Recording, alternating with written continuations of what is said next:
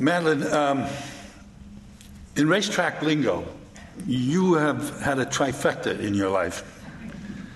You are a devout Catholic, you in recent years discovered some Jewish roots, and you were once married to an Episcopalian. So if you weren't such a nice person, you could have a clash of civilizations right in your own way. And let's just expand that.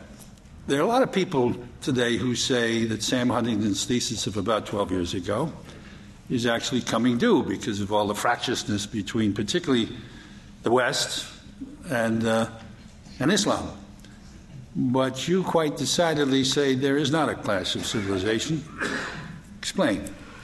Well, first of all, it's great to be here with you again, Nice Jim, to have and you this again. wonderful audience. I did not ever buy into the clash of civilizations. I thought I have a lot of respect for Sam Huntington, and I think he's been an original thinker in many ways, but I did not want to believe there was a clash of civilizations. One can argue there's a clash between the civilized and the uncivilized, but what I am saying more in this book is that we are engaged in a battle of ideas.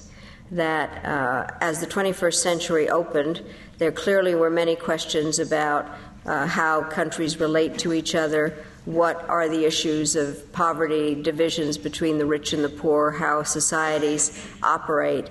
And that is the clash of ideas that we have to engage in. And one of the major points in my book is that the U.S. has to make clearer what we are for rather than just what we are against. Because I think that the issues that are being raised by those who are opposed to us, among them Osama bin Laden and now President Ahmadinejad of Iran, I really despise the way that they operate and a lot of their verbiage, and clearly in the case of Osama bin Laden, the violence. But there are issues that they are raising that are resonating with large portions of the world. And therefore, it's not a clash of civilizations, but definitely a battle of ideas. And we need to engage in that dialogue because we need to provide some answers. You know, when you and I were students, which is a while ago now, and you made this point, in taking our international relations courses, it didn't dawn on anybody to mention religion very much as in trying to define the shape of the international community in the world and so on. That has decidedly changed. Is it for the good that we have a religious component in sort of the consideration of interstate relations these days and foreign policy making? Well, first of all, definitely, I think when we were being educated, and even then when I was in the government at various times, you'd say, this conflict is complicated enough. Let's not bring God and religion into it. Right. But clearly, when we were in office, what was also evident was if, for instance, Jerusalem were just a real estate issue, that might have been resolved some time ago. But when you are dealing with two groups of people who believe that that particular piece of land was given to them by God, it creates an additional dimension in terms of trying to deal with the issue. And then, of course, there is increasing aspects of religion throughout the world. So it's not a matter of whether we want to or don't want to. It's a little bit like asking, can we stop globalization? It's a question of how to mitigate aspects of it or to enlarge upon it. And so I think it's a recognition of the fact that religion and God are playing a role in the world today. And so what I'm advising in my book is that we look for the common aspects of the three Abrahamic religions and other philosophies rather than the divisive ones. Now, you've known me a long time, and so I'm here to say I'm not a theologian, and I haven't turned into a religious mystic. I am a problem solver. And so what I'm trying to do in looking at the scene today is try to figure out whether by looking at various aspects of the religions, one could help to try to find common threads to get a solution. Well, if you're going to bind them in a constructive way, is there a particular linkage or two between what politics tries to do and what religion tries to do? Well, I think, and is there a focus point where they're really quite similar? Well, I do think that there are various aspects of it where politics is the attempt to try to get people to live within some kind of a social structure and have a way of talking to each other and talking the relationship between the rulers and the ruled. Religion also, at its best, is a way of trying to figure out how people can live in a structure respecting certain rules with certain ideals. And I think the question is whether you can actually superimpose those two structures upon each other or whether they do have to clash.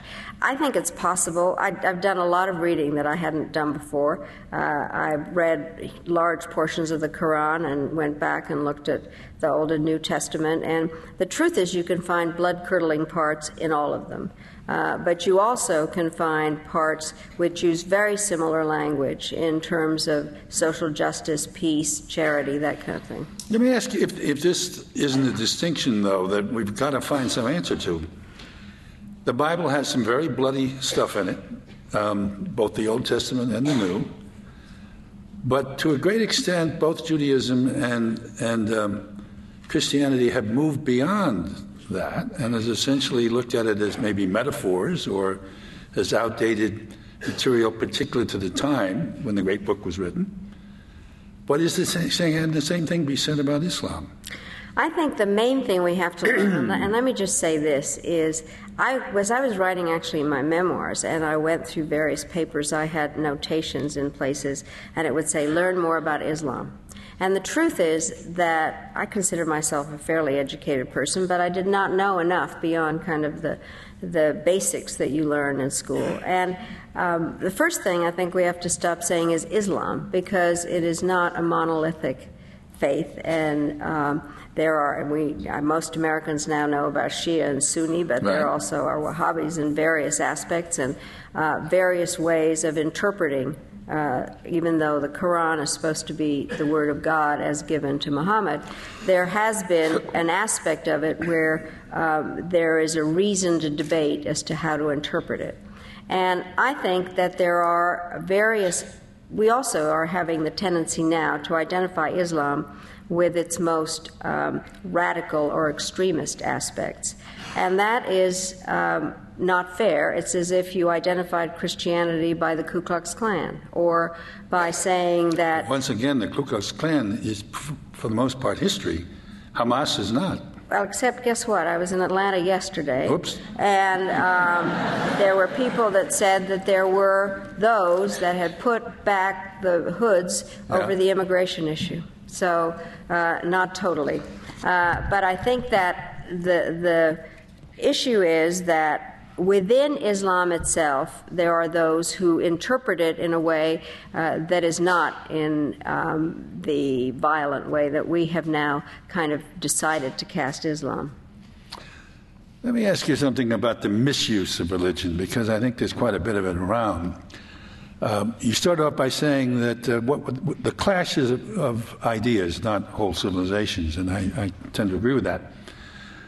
But I find it very difficult sometimes to decide whether the person who's telling me it's a religious reason why he's for X instead of Y is really religiously motivated or nationalistically motivated or otherwise politically motivated, and is using religion sort of as a trump card.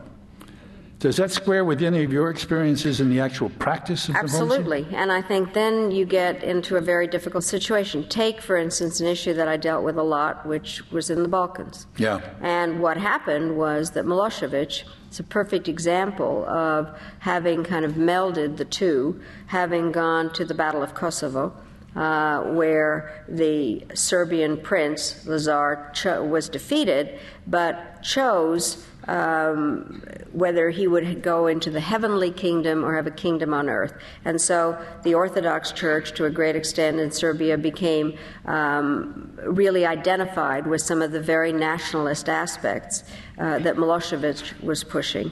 And it's true in other places. So you're absolutely right. There is this melding, and often, there's nothing kind of the trump card of saying, this is what God wants me to do. We have a little bit of that here. That sounds familiar. We've heard that around here these days. Right.